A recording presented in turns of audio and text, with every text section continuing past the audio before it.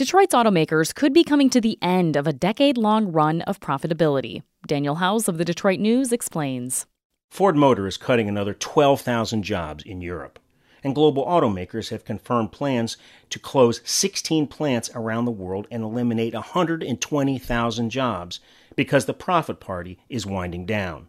You heard that right. Historically strong sales of profit-rich trucks and SUVs are not enough to overcome economic headwinds from trade tensions, from weakness in markets like China, and from enormous pressure to keep pace with the race to Auto 2.0. There's a whole new auto industry emerging, one that promises to change decades of assumptions. But the drive to embrace electrified and self-driving vehicles is consuming vast amounts of capital. Auto industry consultant Alex Partners says automakers will spend $225 billion over the next 4 years to develop battery electric vehicles. They'll invest another $85 billion on self-driving cars.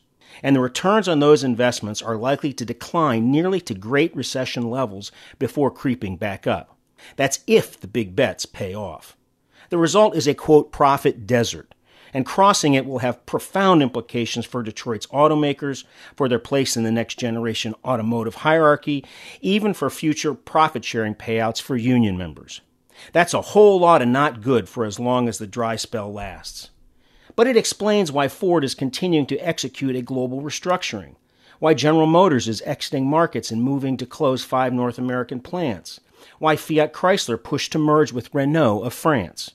They're getting squeezed, along with their European and Asian rivals.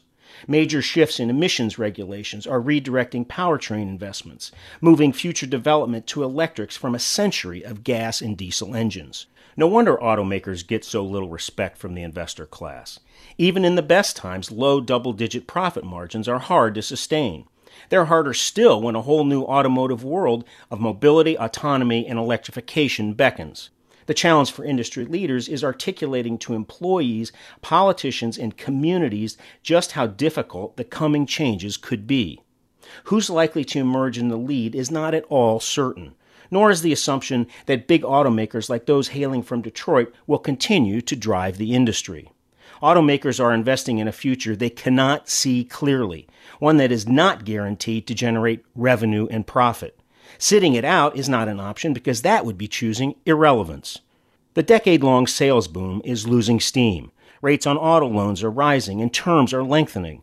Transaction prices are up, pricing some customers out of certain models. Trade tensions are increasing costs and uncertainty. Worse, pre-tax profit margins are slipping, and break-even points are reaching highs not seen since the Great Recession pushed 2 of the Detroit 3 into bankruptcy. You want to know what a profit desert looks like? This is it. I'm Daniel Howes of the Detroit News.